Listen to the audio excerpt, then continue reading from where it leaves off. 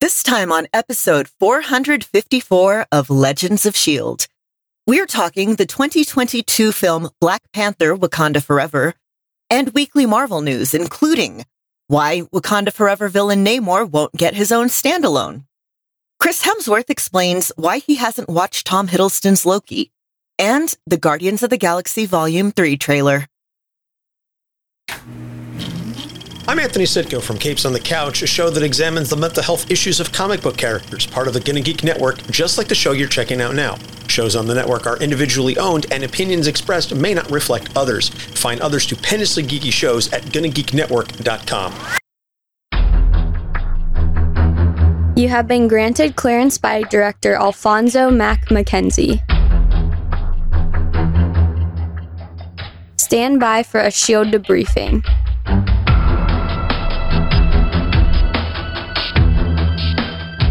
All information to be discussed here is classified and may only be discussed among agents granted clearance by the S.H.I.E.L.D. director. Now it's time for your scheduled debriefing. I'm Agent Lauren. I'm Agent Michelle. I'm Agent Chris. And I'm producer of the show, Director SP. Welcome to Legends of S.H.I.E.L.D. We're a Marvel Comic Universe fan show, and we discuss the Marvel Cinematic and comic book universes as told on screen by a little company that could be bought out by Apple pretty soon called Marvel Studios. The show is recorded on Saturday, December 3rd, 2022, live from the Legends of S.H.I.E.L.D. studios and broadcast worldwide via www.geeks.live. Come and join our live chat as we record. And if you didn't already know about it, we like talking about Marvel. Because of driving physics. If you'd like to share your favorite example of driving physics, you can find us at our website, legendsofshield.com. If you want to give us some real-time updates on how physics is affecting your driving, leave us a voicemail at 844-THE-BUS-1. That's 844-843-2871. You can find us on Facebook, Legends of S.H.I.E.L.D. Podcast. You can find us on Twitter at Legends of S.H.I.E.L.D. You can also find us on YouTube at Gonna Geek. You can join our Discord server at GonnaGeek.com/Discord. And remember, Legends of S.H.I.E.L.D. is a proud member of the GonnaGeek.com network. You know, my son just moved to the Twin Cities basically over the summer, and he got his first taste of driving physics this past week in 6 inches of snow as he's going back and forth to Minneapolis. He's got a 4x4. He said he can handle it, but he was like, wow. That was me a couple weeks ago. It was terrifying. I am not used to this. Yeah, he's calling me and he's talking to me over the bridge, the I-35E South Bridge coming south of St. Paul. And he's like, yeah, this is a little sporty. I'm like, yep, I was sideways on that bridge in a Caprice Classic coming back from high school. He's like, you did what? It's like, yep, I was sideways on that bridge. And he's like, well, how fast were you going? Well, let's just say it was too fast for conditions, and let's just leave it at that. So anyway, yes, we're going to talk about driving and Black Panther and a whole bunch of stuff that happened in Wakanda Forever. Driving's probably the least thing that we're going to talk about, but I'm ready to talk about it. The movie's been out for a few weeks. I know everybody wants to hear us talking about it, so let's get talking about it, right? Woohoo! Yes.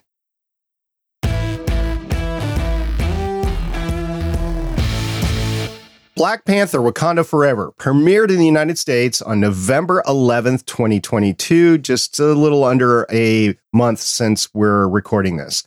The IMDb description of the movie says the people of Wakanda fight to protect their homes from intervening world powers as they mourn the death of King T'Challa. Michelle, who directed the movie? This movie was directed by Ryan Coogler, has 9 directing credits starting in 2009. Including Fruitvale Station, Creed, Black Panther, Wakanda Forever. And Lauren, who were the writers for the show? So again, for writer, we have Ryan Coogler, who has 7 writing credits since 2009, including Fruitvale Station, Creed, Black Panther, Creed 2, Wakanda Forever, and the upcoming Creed 3, which I saw a trailer for before Wakanda Forever. And was there another writer for the show, Lauren? Yes, it was co-written by Joe Robert Cole, who has 5 writing credits starting in 2011, including Amber Lake, 2 episodes of American Crime Story, Black Panther, All Day and a Night, and Black Panther Wakanda Forever. So we each took a main cast member that we're going to go into a little bit more in depth. We're going to start with Michelle. I wanted to talk about Letitia Wright, who plays Shuri. First, she did a good job in the film. I want to address, is there going to be a Black Panther 3? Not anytime soon. Letitia Wright, yes, she is now the Black Panther, but she doesn't have enough, acting experience, screen presence, gravitas in order to carry an entire film. As we talk about the film later on, I'm going to make a case that this is more of an ensemble film. But for right now, I just wanted to acknowledge, yes, she did a good job, but I don't think we're going to see a Shuri standalone Black Panther film. It's an interesting thought. I'm going to seed the thought right now that I think it's the same as we talked last week with Thor, but we'll get into that a little bit later. Anybody else have anything to say real quick about Miss Wright? Nope. All right, Lauren, you're up. Okay, as Namor, we have Tenoch Huerta, who is a Mexican actor who's been in just so much stuff, but primarily Mexican. The ones that I want to briefly talk about are Narcos Mexico, The Forever Purge. Those are, I guess, 2 of his biggest English ones. Tigers Are Not Afraid, which is a Mexican magical realism horror movie, which is really good. And he was the lead role in a telenovela that I've been trying to track down, but is apparently not streaming anywhere, called Blue Demon, in which he plays the Blue Demon, a Mexican wrestler from back in the day, in this kind of biopic sort of show. If you could have picked anyone else to play that role, would you have, or would you have gone with him? I can't see anyone other than him now. Kind of hard after seeing him on the screen, right? We'll talk about it. All right. Well, Chris, we're going to talk about somebody that's been around for a little while.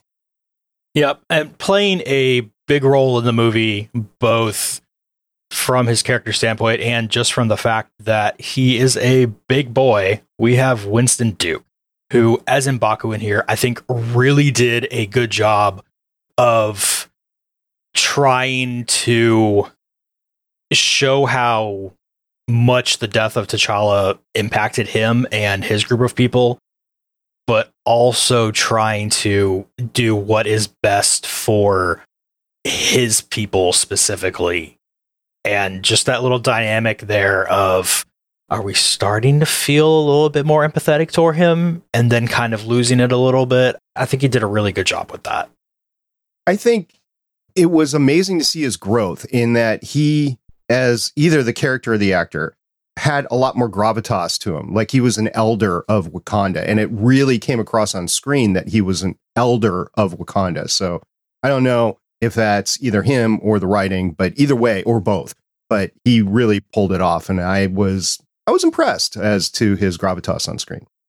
Especially, we'll talk about it later, but especially that scene that he had specifically with Letitia, because that was really well crafted across the board, in my opinion. Anyway, that's the exact one I was thinking of as well. Yeah. I'm going to talk about another actor, newcomer to the MCU, really, Dominique Thorne, who played Riri Williams.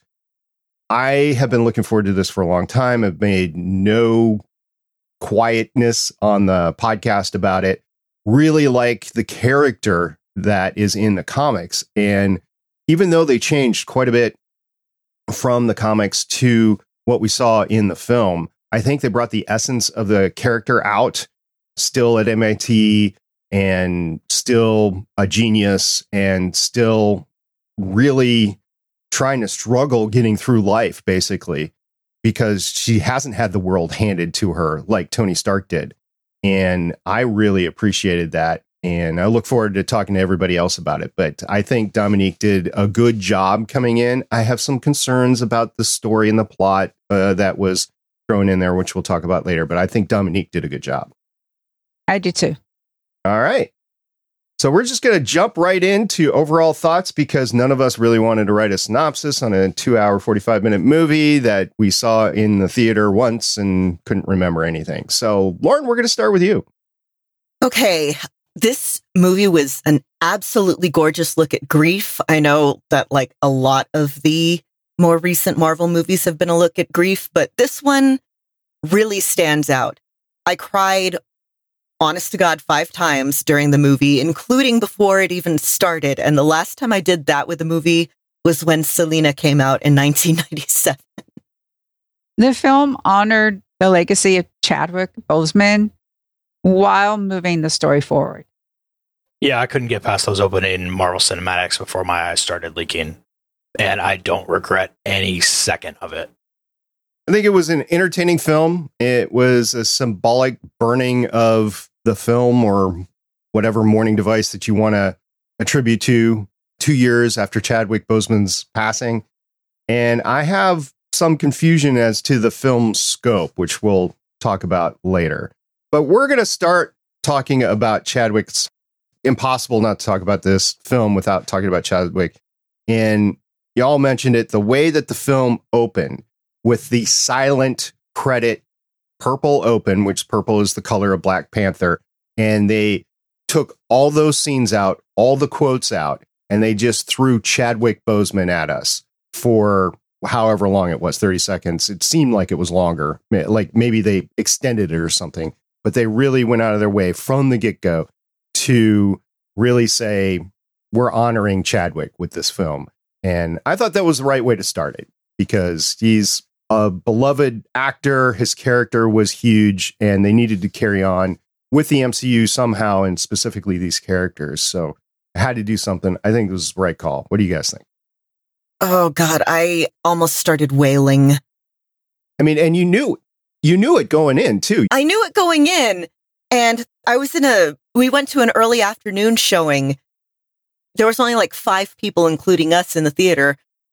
And I was trying to be considerate for those other 3 people, but I was so close to just like ugly crying. Oh, it hit so hard, but I loved it. Yeah, it's like you go in there and you know they're going to have to do something beautiful like that. And we know that the movie, just from all the trailers and stuff, has the death of T'Challa stuff built into it. So you know they're not going to just rely on that. Because what is it? You know, a 30-second thing. You throw that together an hour or two if you're taking way too long. And there's just no other way they really could have started the movie. And I like how they went forward with Shuri dramatically and drastically trying to save his life by doing the research and not showing him on a deathbed like they did with Carrie Fisher in Star Wars. I was dreading that, actually, and I'm glad they didn't show it. Like, maybe they didn't have the footage, they didn't want to do the CGI for it, or they just didn't want Chadwick being remembered that way. I don't know what the decision was, but I think it was the right way. I mean, I was touched by the whole thing. I didn't cry, but I was touched by the whole way that it was done. And then Shuri just missing it, but it wasn't a long shot anyway. Like, the confidence level was like 25, 28%. So odds are it probably wouldn't have worked anyway. The whole trying to resynthesize the heart-shaped herb because, yeah, it was destroyed in the last movie. I thought that was a really interesting way to try and like kind of tie into this. Shuri's panic and everything about that and the bargaining and everything. Yeah, if you've lost someone very close to you, you know all of those feelings with the added guilt and anger of she's a genius. She's like, I should be able to figure this out. I should be able to do all of this. I should be able to save my brother. And God, that hit so hard. That opening was just, it was kind of perfect for me. I also liked how the public funeral, if you want to call it that, was more of a celebration. You know, everybody was decked out in white. They were dancing. Everybody was honoring Chadwick, or Black Panther in this case. in Wakanda. And I liked how they didn't dive down, because they knew everybody was going to be affected by it. So I liked how they didn't dive down into the typical Western style mourning funeral. It was more of a life celebration. And I appreciated that in the film, because if they didn't do that, it just would have been 15 minutes of just constant grief thrown at us. So I'm appreciative that they didn't do that. I loved that they showed, because, okay, there's a lot of cultures in Africa where, yeah, the funeral it's a celebration of life. You know, you're supposed to be joyous because they've gone on before you, and yeah, you miss them, but you're celebrating them. And you can see this kind of, that diaspora, the diaspora continued with that in like New Orleans funerals. If you are ever lucky enough, I guess, to see a New Orleans jazz funeral, they're beautiful, they're celebratory. It's more of what I would want in a funeral instead of everyone just being sad. So afterwards, the movie broadens out in its scope and goes worldwide, and goes with somebody looking for vibranium. And they find vibranium at the bottom of the ocean with a vibranium detector, and then they try to go at it. And then we see the first of Namor's people come in and really wreak havoc there. But that opens it up to Everett Ross's character, Agent Ross. And I don't know if that whole storyline, the entire story, I don't know if that's necessary. I mean, I get that you want to bring the character of Ross forward, but that was, I don't know, it was so disconnected. It was like, why are we even seeing this, especially in a 2-hour, 45-minute movie that could have probably been cut down to 2 hours without those scenes? Gotta have a white person. He's a token white guy. Ouch, Yeah. true, but ouch. Shuri's favorite colonizer. Yeah. And then I think they were trying to, I know SP, you're talking about the scope of the movie, and we have to realize that they started this with Chasman still, alive and everything. So there had to be rewrites. This is supposed to be close to phase 400, whatever one we're on. And they're trying to seed, because they brought in Valentina, Julie Louis-Dreyfus, who we've seen in Falcon and the Winter Soldier, reestablishing that character, their ex-spouses. Okay, that was a stretch. But their scenes, Julie Louis-Dreyfus has a long list of Emmys for a reason. She brings something to the screen. She gives 150%, no matter how much screen time she has, whether it's, an hour or 2 minutes. To me, she made those scenes with him, and it's like, okay, I can see what they're trying to do and how they're trying to link vibranium, or just the existence of this secret government part within the secret government part within the secret government part of the United States, to lead into like Thunderbolts and all that type of stuff. Yeah, it's also, I think, an effort to try and make it, to give the outsider's perspective of, this is truly a worldwide thing, and also to get information to where it needed to be. But I agree, those sections felt really disconnected. Even though I absolutely love Val, she's like a way more competent Selena Meyer from Veep. I think a lot of it too could be plot threads being dropped for future projects. You have to have him involved somehow, so he already has a relationship with these characters. You get him in, and then you've got that connection and whatever comes next where he needs to show up. Marvel used to be very much more subtle about it. It was really good English there, but anyway, Marvel used to be more subtle about it, and this was like hitting us over the head with a sledgehammer versus let's sprinkle it in. Because if that's true, what you're saying, Chris, it's like, all right, so you couldn't figure out a way to do it that was better. Your creativity, we give you guys millions of dollars to give us a good story, and this is the best you could do, sort of thing. I'm like, yeah. Well, everyone has that one section of the essay that they're not really looking forward to doing. You just kind of breeze through because you have to do this to get to the other part. And I think that kind of showed. Yeah, because the other weak point for me was how they got Riri in. Like, she happened to build a vibranium detector, but for some reason, no one backward engineered it so they can build their own. She is the only one that can do it, which, okay. But once they got her in, I really liked her. I do like how they find vibranium at the bottom of the ocean. They are right. The surface of the earth, 70% water. Most of the things land in the water. And making Namor's place underwater Wakanda was amazing.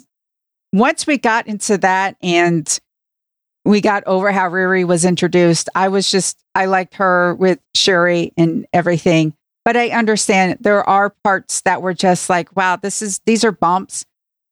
But in an overall, I think, fantastic film, I think we're nitpicking, which is something, a film this good where we have to like nitpick little things, I think says a lot.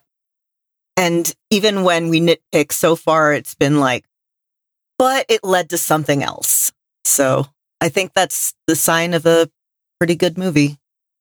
Yeah, I'm going to continue to nitpick here. But before I do that, I want to close off the Everett Ross part of it and just say Richard Schiff, his character was not named, right? He was in the West Wing. He came across totally, and maybe this is just Richard Schiff and how he acts, but he came across completely as Toby Ziegler from the West Wing, right? So West Wing part of the MCU, or is that canon now? Have we decided? It's not, because his character wasn't named. His character, even in the credits, is U.S. Secretary of State. Which means that there's still a chance. There's still a chance, but we can't officially call it. You can headcanon it. Yeah, so that was cool. So, all right, another nitpick, and this isn't necessarily bad when you're talking about you're supposed to be paying attention to a movie, but I know like 10, 20 years from now when I'm watching this on Disney Plus and streaming it, I'm not going to be watching it the entire time, and it is the issue of subtitles. Yes, they created these wonderful languages for Wakanda and for Namor's people. It was totally subtitled, and I just wish that it wasn't that much, because on the first viewing, it's okay, but on the 10th viewing, it's not going to be okay. So first of all, neither of those languages are created. True. Wakandan, they speak, and I know I'm going to mess this up because this isn't a sound that I do normally, but I can't do it. XHOSA. My instinct is to say Josa, but the X is like a clicking sound. And the language that the people of Talokan speak is actually a dialect of Maya that they speak in the Yucatan, which, oh my God, I was so happy. Just so happy. I loved that we got a chance to hear those. I was so ready to just hear them speaking Spanish, because I figured somebody would go in there and say, oh, Mexico, Spanish, done. You don't know how happy I am that they didn't do that. I was just thrilled about everything. I went into this thinking at first that it was going to be Nahuatl that they were speaking, but that's more of a central Mexican thing, like central and a little more north. The Mayans were very much in like the southern Mexico, Guatemala, very much the central part of Mexico, the central part of Central America. And I have so much to say about everything that they did with Talokan. I don't know if this is the time to talk about that yet, or... Well, I just want to close it out by saying I think there were too many subtitles in the film for what it was. I understand the languages. I actually really like the fact that they did the languages, but I don't like the subtitle part of it. And that's kind of odd for me to say, because I watch movies with subtitles all the time, but I don't want to be forced to look at the screen the entire time. Like I said, the first viewing through, or maybe first handful of viewings, great. But we're talking about something historically that's going to be around. Like, I still watch Iron Man from 2008, right? So I think by the time I'm watching this, the 10th time, I'm going to know plot-wise what's going on when I hear certain voices say certain things, because I know how much time has passed and I know what point in the story they are. Mm-hmm. All right. Also, you'll have a rewind button on the remote. Yeah, no, I'm not going to do that. So yeah, in my opinion, too many subtitles, but that's just my opinion. Y'all seem fine with it. So there you go. And yes, let's talk about Talokan. Is that how you pronounce it? Talokan. Okay, let's talk about it. Okay, so first of all, there's a lot of Mayan references, obviously. Namor's real name being Kukulkan, which is the Mayan feathered serpent, which is the equivalent to the Aztec Quetzalcoatl. And that was just perfect for me because it's like the explanation of the pointed wings to reach up to the sky and the feathered ankles. And because Kukulkan is the winged serpent and the messenger of the gods. And it was so cool for me to have that connection there. And then, of course, the Un Niño Sin Amor for how he got Namor. There was a tweet that I saw a while back on Mexican Twitter of somebody saying that they were bringing their dad to it. They're like, yeah, this guy, Namor, he's like, Namor, Sin Amor? And they're like, no, his name in the comics is Namor. And then after they got out of the movie, he was like, I was right. Okay, so the name Talokan.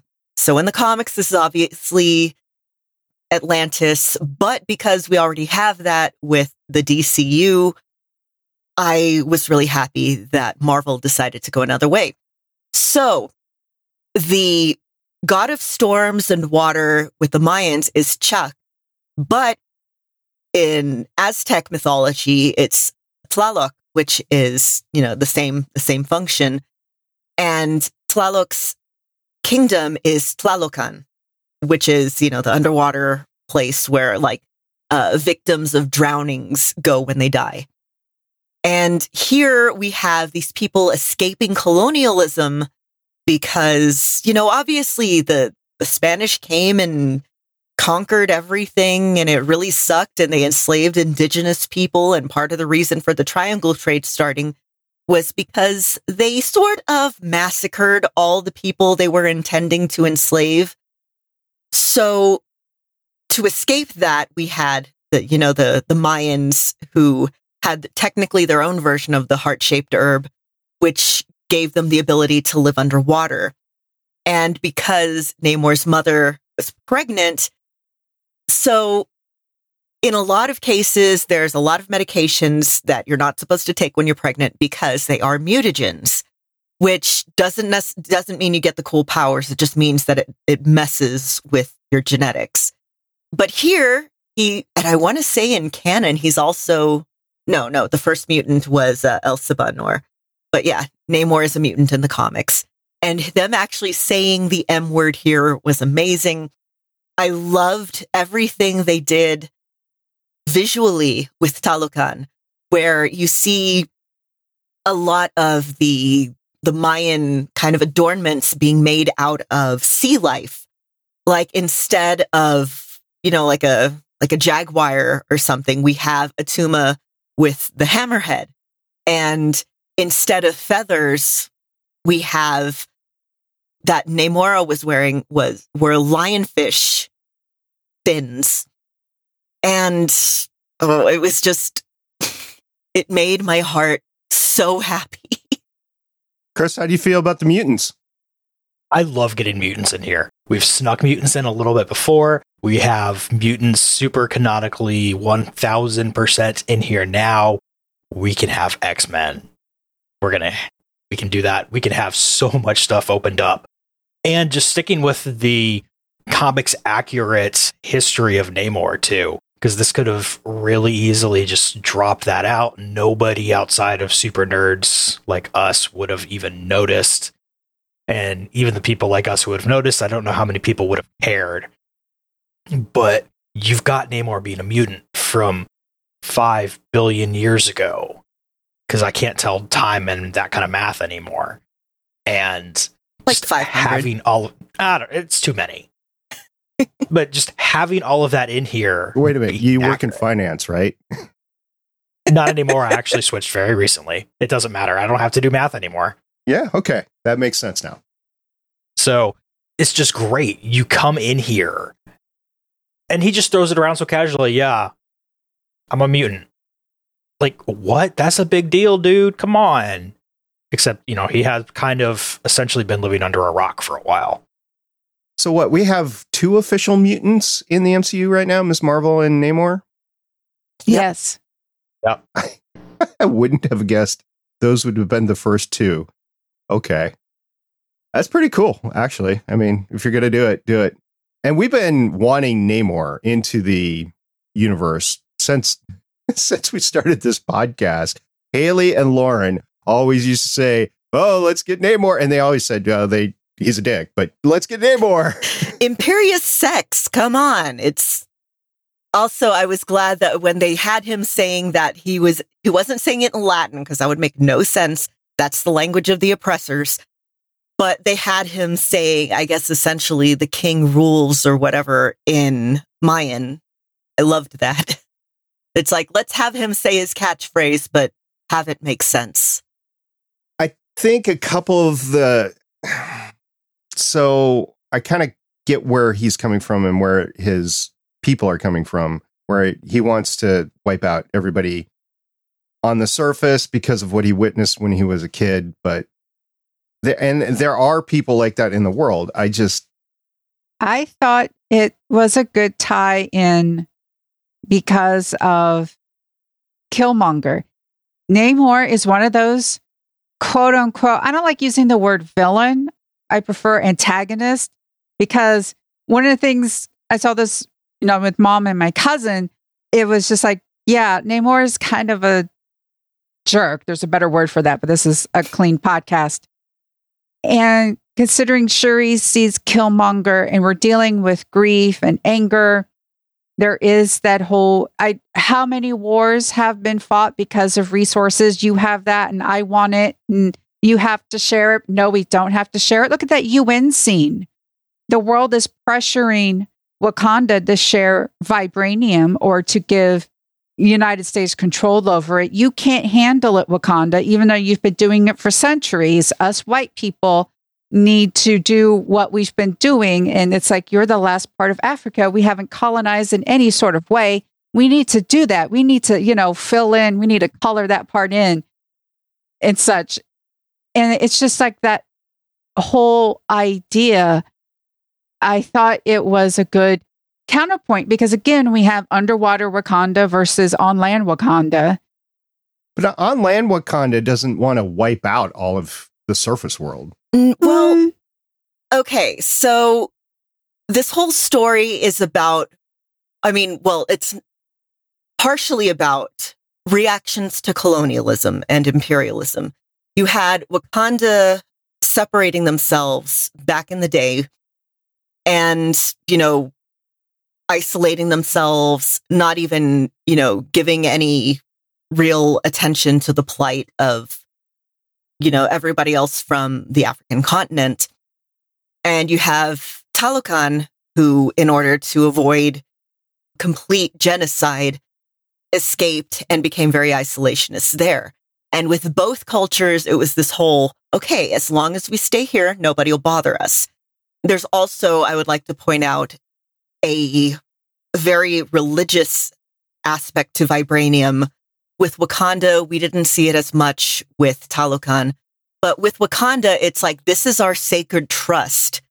There's a reason why they didn't want people stealing it out of Wakanda in the first movie and in Civil War and everything. It wasn't just, oh, it's dangerous. It was, this is our sacred responsibility. And with the case of both Killmonger and Namor, these are people who lived outside or at least saw the outside effects of imperialism and colonialism. Namor, he saw a genocide. His people survived a genocide. And Killmonger lived in the after effects of colonialism and slavery and the, long, ugly legacy that we've been left with because of it. And with both of them, that exposure made them just angry, and it made them want to lash out, including in Namor's case, very much doing the whole, if you're not with us, you're against us. And Wakanda basically being their target of opportunity because they're their first big threat. And with both cases, it's an overreaction to this very, very real evil that was done. But with both, well, Killmonger died, but with Namor and then with Shuri in this movie, they realized that, like, you can't isolate yourself, whether it's Namor isolating his people or Shuri cutting herself off from, like, you know, her family's dead. Her father, mother, brother, all dead. And if she had let herself, she could have isolated herself. She could have been a tyrant. She could have, you know, done all this horrible stuff. She was so close to doing all this horrible stuff. But because she had those influences with, you know, her brother and her mother and all the people around her, M'Baku, and her favorite colonizer, all of that, that gives her a bit of a wider vision than Namor's, because she isn't isolated. The whole thing here is you are not isolated in your grief. And I loved all of that. Now that I've talked for a half hour. Well, you did mention Killmonger. We should talk about him because, well, Michael B. Jordan actually made an appearance in the film. Shuri, when she goes into the astral plane, she finds Killmonger. And that was an interesting choice indeed. Why did you take the herb, little cousin? Why did you do it? Grief is difficult. I'm not like you. Oh, yes, you are. Again, Michael B. Jordan, all the things. It was just interesting. I heard he came back and a lot of people were just like, how? And when she takes the herb and he's there, I'm hitting my head. It's like, of course. And of course he would be there. He was a Black Panther for a bit. And right now he's the one that she has the most in common with because, again, that anger. She also sees her mom later on. And I don't know if that's a vision for her, like a memory, or if that's like a vision, which brings up all sorts of issues. I mean, was she a Black Panther at one point in time? We just didn't know about it. That would have been cool. Or was she just remembering? Or can you see other family members in the astral plane? I don't know. But that did happen, not as she took the herb, but later. So there's a point at which I think it functionally doesn't matter whether this is an actual vision or her imagination. The point is, there's enough of her mother left in her that she'll never be without her, truly. It's the whole, you live on in the actions that affect the people around you. And then when Shuri gets out from, I don't know, trance dream, whatever you want to call it, she gets out and then she just gets mad, like, because she sees Killmonger. Like, I want to see my brother. I wanted to see my father. You know, I wanted to see all these people. I see Killmonger. As she hits one of the suits, it just goes out. And she's like, yeah. And then, like, well, I guess you need a suit. You're the Black Panther now. So she gets to be Black Panther and she gets to be the tip of the spear. Not necessarily, I mean, she was always princess. She never assumed being queen or monarch of Wakanda. She was just the princess. And they go into the final battle. And this is one of the issues of scope that I had. So you have these two great big societies. And you even have Namor saying, I have more warriors than you can imagine, right? So I'm thinking tens of thousands, hundreds of thousands, perhaps millions. I have no idea how big a society is. And you have Wakanda. And we've seen the Wakanda battle against Thanos. You know, you had all those warriors out there. And they isolated it to a ship in the sea. So, all right, you're scoping it down. And then you have like a handful of Wakandans left at the end. It's like, and you don't have the massive waves of warriors from Namor. I just had an issue with scope at that point in time. I'm like, this should be two societies coming at each other, and you're via plot or whatever, you're isolating it to a few dozen people. It just didn't seem right to me.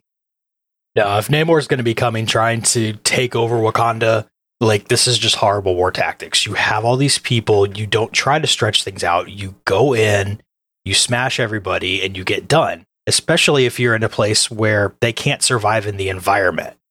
That is how you have, like, don't invade Russia in the winter. That is how you have, make sure you keep the high ground on stuff.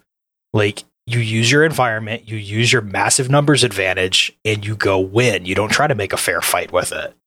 You also follow Geneva Conventions and don't take out civilians, but that's a whole different issue. Because in his first attack, he kills the queen, and there's that whole new wave of grief. But at the end, he says that we're now Wakanda's only friend. And when Wakanda needs help, they have to call to us. That last fight, was he not showing all his cards for a reason? Maybe that. No, I think if he takes out Wakanda, he is now the world superpower. So I don't think he would have held back any cards from that, tactically and strategically. It just doesn't make any sense. Other than, like I said, plot says we need to scope this down. And remember, this was all filmed, I believe, during the pandemic. So they had pandemic restrictions against them the entire time. I'm thinking, right? Yes.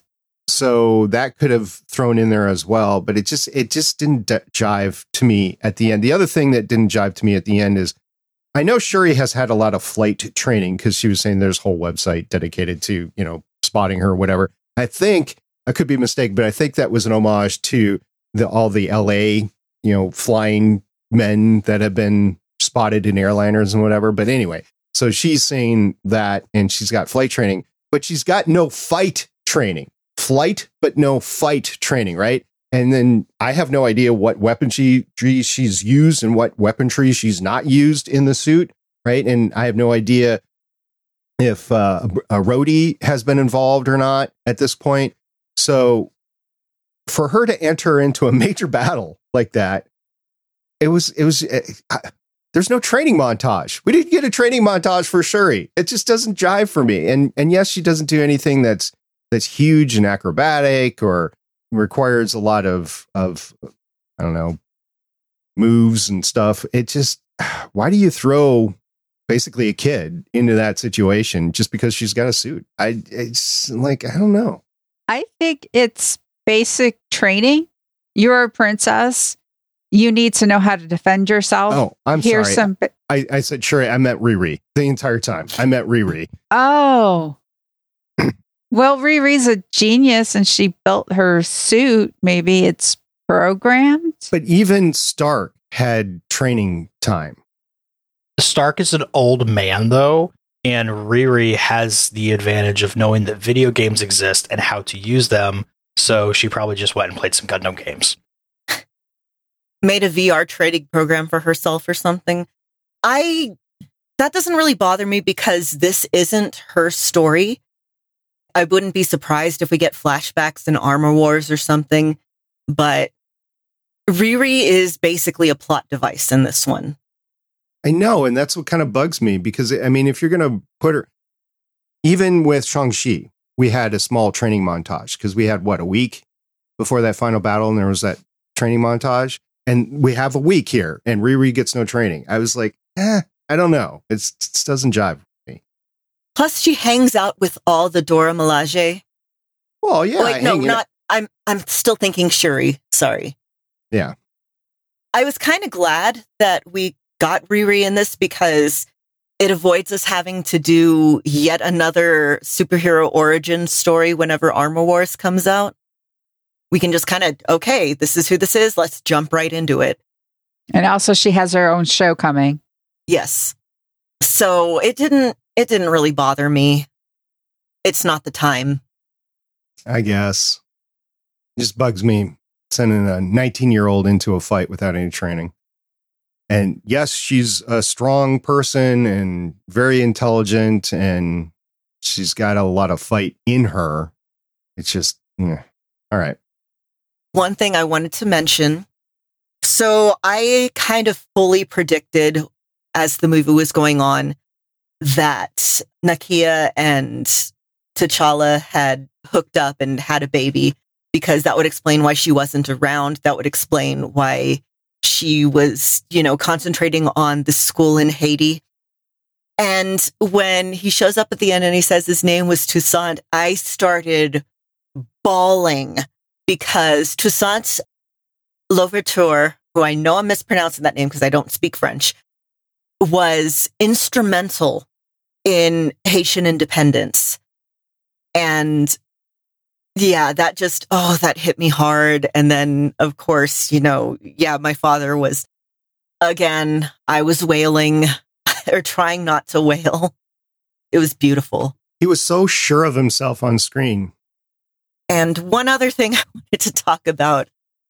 I am so happy that Ryan Coogler has continued to cast dark-skinned folk, not only with the Wakandans, which again, you would expect because they don't have the legacy of intermarrying with white people. And I loved that because there's a lot of prejudice against darker-skinned Black people in movies, darker-skinned Black women especially.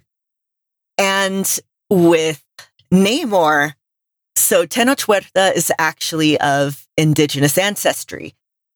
His great-grandmother, whatever, his relatives are, Noah and Purepecha.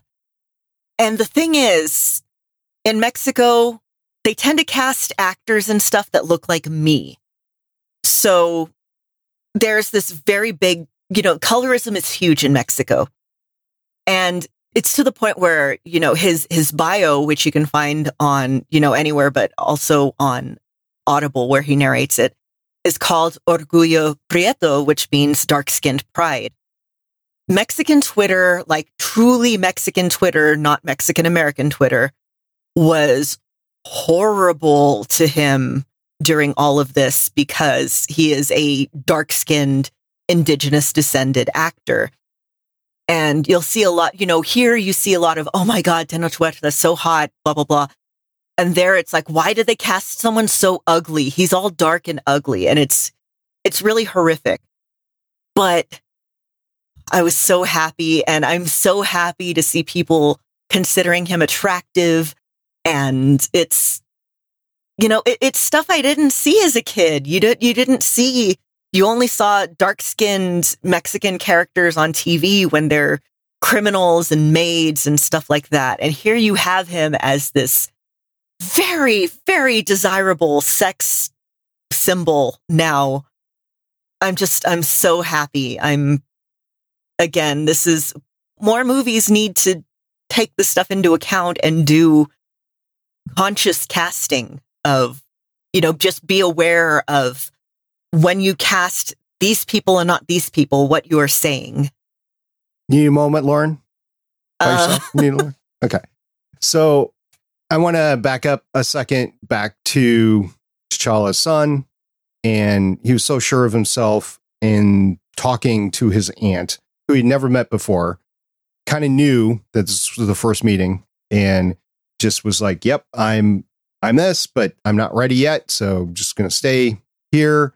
And it was a wonderful end to the movie. I did read an article that said that it wasn't supposed to happen at the end of the film. It was supposed to happen in the middle of the film. I don't know how they were going to all mesh that together. Maybe it was during the grief to the Queen's death, but I think it was well placed. It gives us a future for the character, for the IP of Black Panther. And I think it was the right thing to do to put that in there. It just made sense story-wise to do it.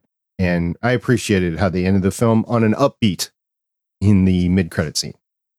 We haven't talked about Ramonda at all. I think she went off the rails a little bit a couple of times, but I think she was in this movie as both an example of, dignity and strength to Shuri, but also as an example of destructive grief. Yeah, just going completely off the rails with, you took my daughter on this mission and then you let her get captured, and even though you've done everything possible to be good for your country and your people here, I'm just gonna completely throw you out of everything. It was understandable to me, that she would feel that way. I'd like to think that if I was in that situation, I would feel that way and kind of lock myself in a room at least overnight so I can calm down and not actually act on it. But, I mean, that's kind of why you have your counsel in court, so you don't make super destructive decisions like that. Yeah, there was even the comment of let's not be hasty or rash, or I forget the exact line, but the council did caution. Oh, speaking of the council, R.I.P. the woman who played the merchant tribe elder. She died, I guess, shortly after filming her scenes. She was played by Dorothy Steele, who was, I believe, she was up there. She was in her late 90s, early 100s when she died. Huh. 26 to 21, so 95. 95, yeah. Yeah. Yeah, she died in October of last year. Well, now, also, Michelle had a note here that I absolutely wanted to hit, and it was that this was a female-led cast, basically. And, Michelle, I'll let you take it from there. Yeah, we have the power of Black women. We had Ramona, Riri, Shuri, Nakia, Okoye. Again, I'm going to put out there that this is an ensemble film. We had Shuri interact with a lot of other people. There was a lot of teamwork coming together, fighting everything, talking about grief. But this is a female-led cast. They are Black. And as Lauren was saying, we have dark skin. This is a film. It's making money because it's a good film. And you can have strong women who are complex. It's one of the things, they are not one note. They are complex. We're talking about, how Ramonda dealt with grief, how Shuri did this, and, how they're not all pretty. They're not all one notes. They're complicated. They have intriguing interpersonal relationships. They are just there and amazing. And the power of just women, the power of Black women, and it's making money and it's not flopping. And we have, as Lauren even said, the antagonist, as I always like to label him, dark-skinned actor. I talked about, we had the token white guy who we really could have done without, lampshade. He could have just been a voicemail or something. I think is amazing. Yeah, it's interesting you bring up voicemail because that's exactly what we got in Thor with, what's his name? I want to say Skarsgård. Eric Selvig. Yeah, Eric Selvig. That's basically what we got. And he's been like that in a few films, actually, not just Thor. But yeah, Ross could have been that. But to get back to your point, Michelle, you bring this up all the time. Bechdel test. Oh, my God. Good Lord. Oh, God, yes. And so many others. I was just like, this is just amazing on so many levels. It's just amazing to see representation matters. And when you have a good story and you have good writing and you have good directing, you're not looking at, it's not, all of a sudden, it's not like, look at us, we are representation. That's what we need more of. We want more of these stories. No, there's just a layer of things that I wouldn't have get. Like, white people could not have made this movie. I'm sorry. There's just a level of things that we just don't get. We have to have certain voices and we need more of these voices. I want more of these voices coming out and their take on superheroes and just their own stories and their own superheroes and their own myths, their own legends. Give me more Mayan stuff. And, as I am done with the dwarves being like Vikings. We've had a lot of Viking stuff. We've had Queen Victoria, Henry VIII, all those stuff. We've had enough of that. Give us ancient Maya. Give us ancient Inca stuff. There are kings and queens and stuff that are fascinating there. I'm sure there's a lot of backstabbing and glory and awesome stuff. We don't need Greek and Roman stuff anymore. We've had that. We know that. Let's bring out all these things that I had no clue. Because one of the things, I'm just sitting here listening to Lauren because I have no idea about any of these things. And that's wrong. I should know some of these things. We should know some of these things. Absolutely don't want to minimize what you're saying. It is really cool to see these sorts of projects now coming out of the MCU. I know that there was a dedicated movement afoot to get more diversity and representation in the MCU, and I'm completely okay with it. One thing that I wanted to bring up is I saw a story that there was a conscious decision not to have a romance connection between Shuri and Namor. And I think that worked way better. So you didn't have the spurned lover fight at the end. You literally have the leaders, quote unquote, of both of their societies clashing. I think that worked way better than the romance angle on this. So kudos for not going in that direction. I mean, I could see it too, right? But kudos for not taking that direction. I think it worked well. Yeah, I went into this shipping both Shuri and Namor and Shuri and Riri. I think both of them, all three of them, well, both pairs I thought had amazing chemistry with each other. I would like to know what Chris thought, because you brought up M'Baku before. So what were you thinking when it came to him? Mostly with him, I really liked how he wasn't...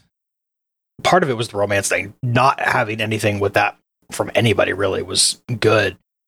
But going in, yes, I know that you're in this crappy time right now. I know your family is all gone. You know, we're going to be friendly to you. We're going to take care of you and make sure that your people are all right. Because, I mean, there's our little groups of stuff, but we're all Wakandans. So we're going to make sure we're all taken care of. And then kind of slipping into a little bit of the, I'm going to make sure that my people kind of can get something out of this if we can. Maybe you can do something to really help all of us out, but we're really going to take care of you. So it felt really realistic to me, because I don't think people, especially as we've seen M'Baku in the previous film, I don't think people can ever really get away from who they are and what they've been. And he's just grown up with that little chip on his shoulder, or probably a big chip on his shoulder in his case. And yes, he's grown, but he still has a bit of a ways to go if he wants to. He's not wrong into challenging for the leadership. Who else is there? Yeah, Shuri, I don't think ever had any interest in leading. She just wanted to be in her lab and doing stuff to, you know, advance Wakandan technology and everything like that. I don't think she probably saw herself as making a very good leader because of that, as opposed to T'Challa, who was like raised knowing that he was going to get the throne. And also, younger child expectations tend to be lowered for the younger child, I've noticed. But I love that, you know, you have that kind of hint of mischief in him that he had in the first one, too. But, you know, it's very believable that he and T'Challa would have become close after all the events of the first movie, and that he would start to see Shuri in that kind of little sister role. So I kind of loved that. It was like, okay, I said that I'd help you out, but that doesn't mean, you know, locking you up and doing everything for you. It's like, I'm advising. This is what I'm saying. Okay. Yeah, not only was he the voice of reason, I would like to point out that when he came into the meeting, he was eating a carrot. Was that what that was? It was a carrot. I loved that. Also, we saw Jabari women. I was so happy. All right, we've been talking about this for an hour, so I'm just going to call it for today. Last thoughts, Chris? This is definitely going to be one that I'm going to go back and watch again. I can't wait for it to start streaming so I can sit there and really pause on all the Mayan artwork in all of its forms and just really get a sense of how beautiful it really is that I couldn't see because the film obviously can't pause in the theater. But also, when we're done here, I'm probably going to go try to find some Mayan history stuff on YouTube so I can learn more about that world. I loved everything about this. It's so rare that you get to see any sort of positive representation of indigenous, Mexican and Central American culture. The last one we really had was Apocalypto, and that one was just, hey, let's be super violent and show how savage the Aztec were. And with here, we see this civilization, we see the people, we see just, I loved it all. I'm so happy. I loved the journey that Shuri went on. I thought it was a beautiful tribute to Chadwick. I'm going to watch it like 50 more times and cry.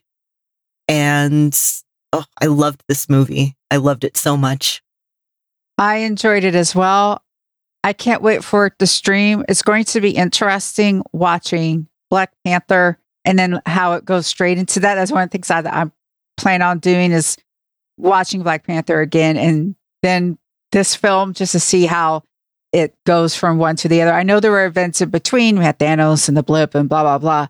But just to see callbacks and references and story parallels. I was pleased to see this as the finale for Phase 4 and not Phase 400 as Michelle called it before, but I don't blame her for saying that. It's a fitting ending for Phase 4. I'm looking forward to moving ahead. We're done with the grief. We're done with the new introductions. Let's move forward with story from now on. I think we got a little bit of the story and where we're going to go within the phase already.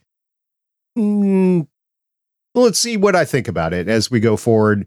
But the table is set. We're done feeling sorry for ourselves and we're going to go forward and we're going to have some fun. And we're going to see what the universe is like. As far as this movie goes, glad I saw it. Glad I saw it in the theater. It was a visual spectacle. We didn't even talk about that, but it was a visual spectacle, a lot of CGI. And I know I talked about it in terms of the fighting. We didn't get a fighting montage, but we didn't get a lot of this is how things work because we've already been there with everything. We've been there with Riri's Stark Tech type Iron Man suit. We've been there with the Black Panther tech. We didn't need to go there. And even with the Namor and his people, we got the background that we needed and we didn't need to really focus on it. So I think focusing on the story was the right decision for Ryan Coogler. Really enjoyed it. And let's see what happens again. I don't know when the next time we're going to get a Black Panther led film, but I'm looking forward to seeing Black Panther and the ensemble cast as we go forward. I don't think we're done with them yet. I think we're going to get more. All right. Next time we're going to end up the year with a bang. We're going to talk about the I Am Groot specials. If you haven't seen them already on Disney Plus, go ahead and watch them. They are cute. There's about 5 of them, if I remember. They're about 5 minutes long each. It's a good half hour to spend watching those. 3 if you don't watch the credits. Yeah. And then we are going to be talking about the Guardians of the Galaxy holiday special. I've already watched it. I think everybody's already watched it. And it is well worth an extra watch. And it was just fun. And I've been reading some of the interviews that James Gunn did. And he has sprinkled some seeds for the movie in this. So maybe we'll do some speculation there. In the meantime, we do have some quick news stories to go through from Marvel Studios.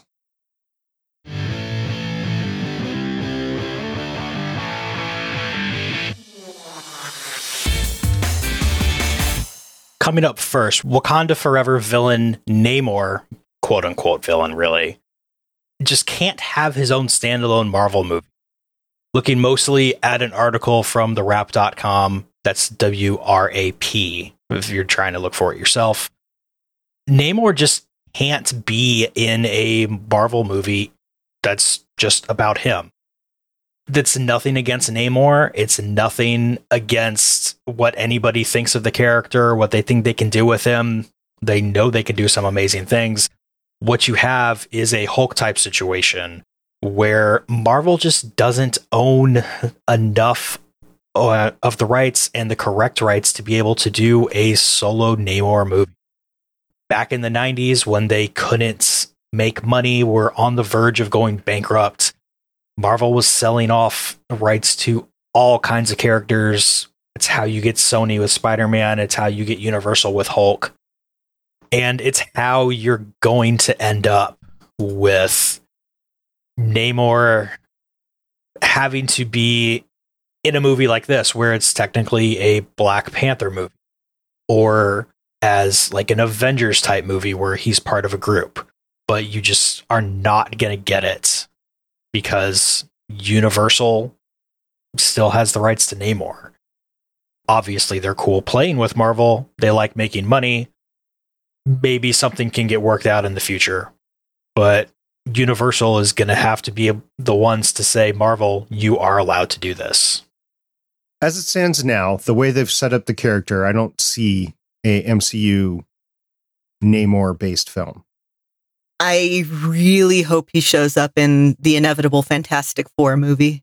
Me too. I was talking about that. Imperious sex, y'all.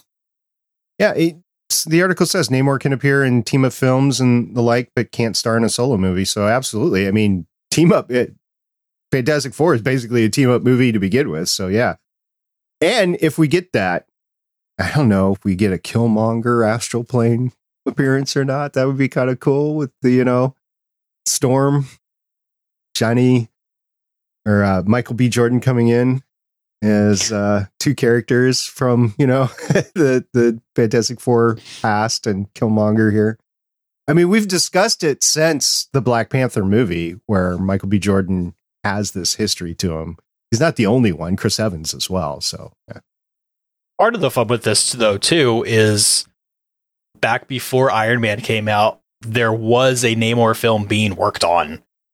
Just didn't get far enough for most people to realize that it was happening. So in some universe, it's happened. If you take a look at the character like you did in Aquaman for DC, I absolutely see it. But we got enough antagonist in Namor to be like, I don't know if I want that much of an antagonist in a lead role. Now, character could shift. You could get more of a less antagonist role, or at least a neutral role going forward. And then that would indicate a solo film would be plausible, but nobody really wants to see an antagonist-led film, at least not with Disney. And that's another thing that I want to bring up, just sliding it in here. I know I mentioned it before about Apple. There are rumors out there that Apple is positioning itself to buy Disney. And that was one of the reasons why we had the shift in CEO last week. That's very interesting. You talk about rights for Universal to Disney, and then you throw in Apple into the whole thing. Wow, that's a mess of companies right there. I would never thought that Apple would be doing this, but if you look at a weakened position Disney and the fact that Apple is transitioning from hardware towards entertainment, it actually makes sense, and they got the money to do it. So it's not without basis. Now, everybody's denying it so far, but I could see it being talked about right now. And that would make a very interesting future where agreements like this with Universal or agreements with Sony, you throw Apple into the mix. I don't know how that works. Anywho, Michelle, you want to talk about the MCU. Yes. I'm sorry. My brain is still going over like the Apple Disney thing. I did not hear that until now. Okay. Anyway, Chris Hemsworth. Yes. Chris Hemsworth has played an integral role in the Marvel Cinematic Universe as Thor. The franchise star recently revealed, however, that he isn't quite up to date on all the expansive franchise's films and Disney Plus shows. Speaking to Josh Horowitz on the Happy, Sad, Confused podcast, Hemsworth stated outright that he was unable to keep up with everything Marvel Studios has had to offer. He only recently caught an episode of the Loki series. When asked if he hadn't seen the entire show yet, the MCU star explained, "I've got 3 kids and I'm off gallivanting around the place. No, I haven't watched anything. It's not because I don't want to. I just haven't had the time. And it's interesting to know that celebrities, they're just like us." If we weren't doing this podcast, we wouldn't have seen as much as the MCU as we have, at least for me personally. I can't speak for all of you, but I would have, but I don't have kids and I'm a nerd. Welcome to the boat. Yeah. I'm a nerd too, but but you have kids. You have like all of y'all have like jobs and stuff, and I'm. Yeah, very true. Yeah. So keeping up with the MCU has not been easy. It just hasn't. There's been a lot of it, which is why we have the podcast. And I'm glad we were able to talk about this podcast. I was approached by somebody on Reddit and it was like, okay, so who's been doing Agents of S.H.I.E.L.D. podcast and can talk about it? Oh, yeah, I've been doing it. And they're like, okay, well, we'd like to have you on your show because we're doing this little snippet of an episode on Agents of S.H.I.E.L.D. I'm like, okay, well, we're at the point where we're looking for experts in this and like historical documentaries, look back on coverage of Agents of S.H.I.E.L.D. Yeah, that's where we're at. And there's just a lot to the MCU out there. I feel so sorry for kids today because like people who were around like us when all this started, we've just been picking it up as it went along. And so we've had 30 years, however many, to watch everything. And kids these days have to catch up. I'm of the generation. I was alive when Star Trek, the original series, was on, right? Those of us that have been alive that long, we're dwindling in numbers. And you talk about Star Trek, the universe, Star Wars, the universe, the MCU, which has only been going on since 2008, and everything else out there, Harry Potter. It gets to be a little bit much when you try to throw all those IPs together and say, okay, well, I want to know everything about it. It was so much easier when I was a kid. There was nothing.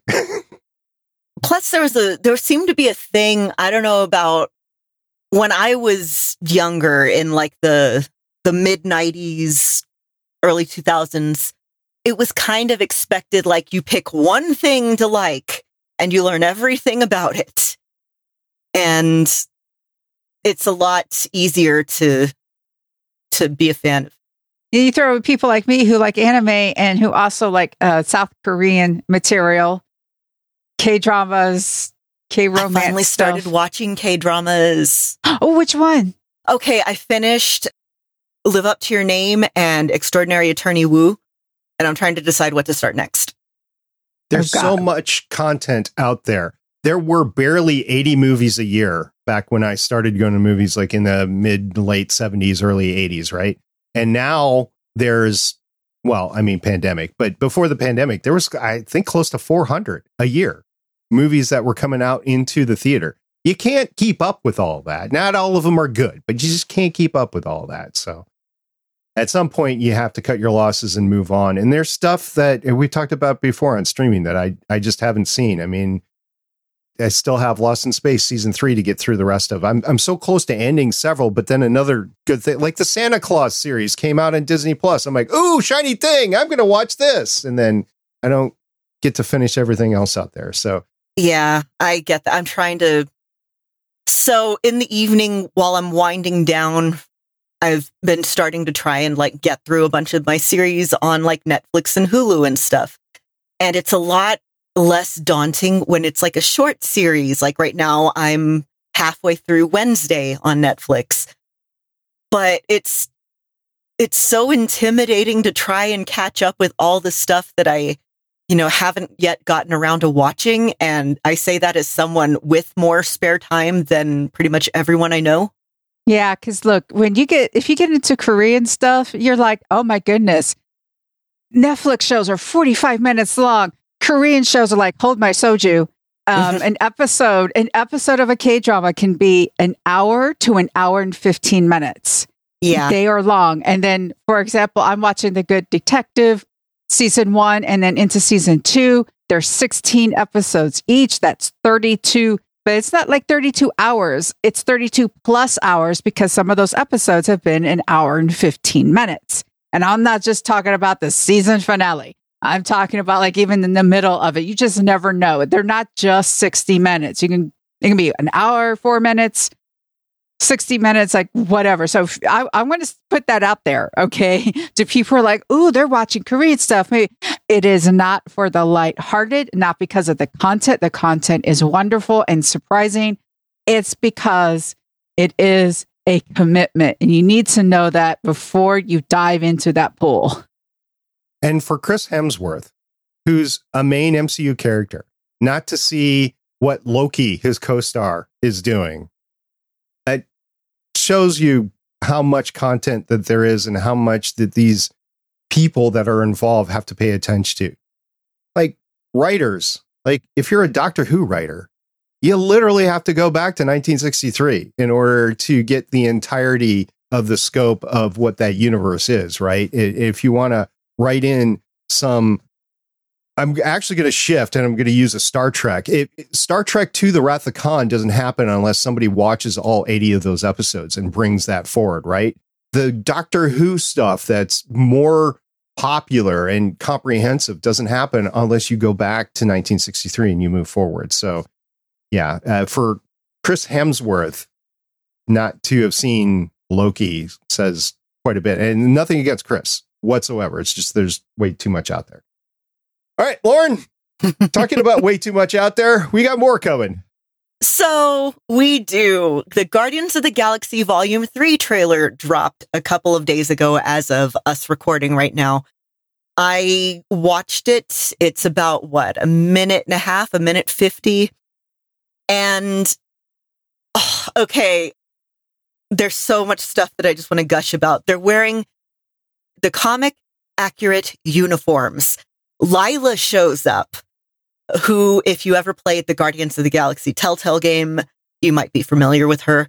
We're getting more info on Rocket's backstory, so it looks like we're going to see Half-World. More Nebula and Mantis, and I'm super hyped about that always. Gamora's back. Our first look at Adam Warlock. The Guardians movies have been so fun, and the Guardians Holiday Special was also incredibly fun. And I'm very, very, very hyped about this. Also, is it just me or were they dressed like Micronauts at one point? I think that was a reference to Micronauts. I could be wrong. I thought they just had uniforms. At one point, they're dressed in like these very brightly colored, looks like space suits. Okay, not well, I don't know enough about Micronauts. I guess maybe not. But they're dressed in these very bright colored spacesuits at one point. And I know it's a reference to something. And I'm... Oh, yeah. Okay, that. I was thinking of when they were coming out of the ship and they were all in like the red and blue. Yeah, no, those are the comics accurate ones. If you go back and read the Dan Abnett run, they're wearing that there. They're still wearing them to this day. I'm just so happy to have the Guardians back in my life. I have been very open about loving Mantis and Nebula. Drax is fun. It'll be fun to see more young adult Groot. I'm very excited about Lila. And this is going to be it. There's going to be no more Guardians of the Galaxy after this. Because James Gunn is trying to fix DC. Well, not only that, yeah, I think all these characters are moving on to different, like Zoe said, the one regret I have is wasting 10 years of my life looking or working with all these major things. And I didn't have a chance to spread out and do my own films and stuff like that. And I know a lot of the stars of previous action stuff that branched out and they've gone their different ways and they were able to star in their own non-action or non-sci-fi-ish or non-comic book sort of roles. And Zoe, she just has a regret on that. She's said, I don't regret my time with these. I just regret that I didn't have time to do other things while I was doing this. So, yeah, she's been part of 3 Star Trek, Guardians, and now Avatar. For those of you who don't remember Avatar, it's been like 20 years or something. Yeah, everybody's going to go back and watch the original before they go back into this. Anyway, I'm excited about Guardians of the Galaxy Volume 3. It's going to be a fun ride. James Gunn knows how to put on a show, and he also has the trust of Kevin Feige, so he was probably given a long leash, even though he was moving over to DC. I think Kevin was fine with him doing what he had to do. It's going to be fun. All right, with that, Lauren, what's up? I think We've spent a lot of time on it. I think now it's time to burn our morning stuff and get on out of here.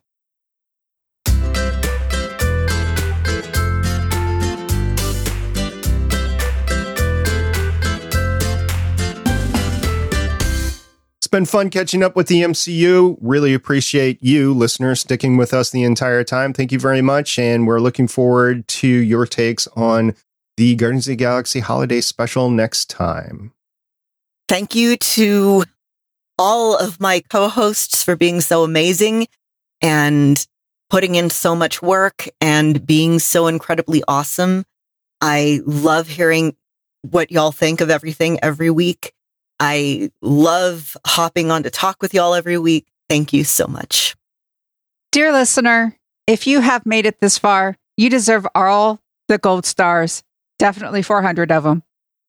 We always appreciate interaction that we have. Our Discord server, very active. Not only do we have a channel for the podcast, Legends of S.H.I.E.L.D., sometimes the talk goes into our TV and film channel. And then, of course, we have a spoiler channel where we can just talk about everything that's happened. Yes, every minute that you spend with us, we know is something that you could be spending somewhere else, but we're glad you're spending it with us and deciding that our content in this overwhelming abundance of content is what you want to spend your time on. And we appreciate every second of that. Indeed. And until next time, I'm going to take a short trip to MIT and see Riri, but we'll see everybody next time. Bye. Bye-bye. Bye. Bye. Podcasting in your pajamas is fun. It is. Saturday morning cartoons with Legends of S.H.I.E.L.D. Thank you for listening. If you want to leave us feedback, go to gonnageek.com and you will find all our contact information and other shows.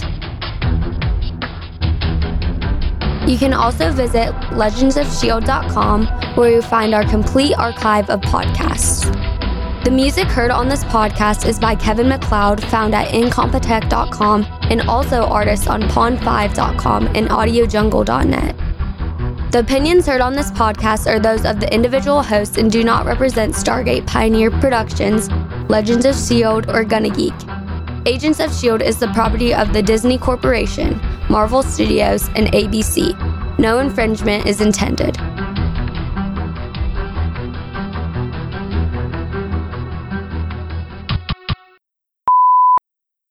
But, what I was going to say is I auditioned for a book a while back. I was like, I've heard of this author. This series is one that I've been wanting to read. Okay, throw my audition in. I got picked for it, and I started as soon as I'm done with this current one.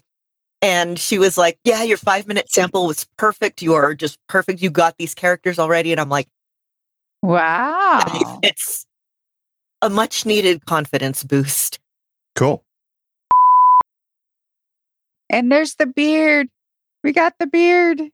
Well, Beer's been here for 2 months. Yeah. Yeah. But for some reason today, it just screams, I'm beard. Ah, I see. Okay. I'll have to remember that next You're just looking especially beardy today. What can we say? Yeah. After 2 months, Michelle notices the beard. Okay, got it. I knew you had the beard, but today it was just like, I am I think beard. it's standing out more against New Jersey. Yeah, I am beard. See me beard. You know what else is amazing? What? We got through this entire episode without anybody saying, it's a tumor.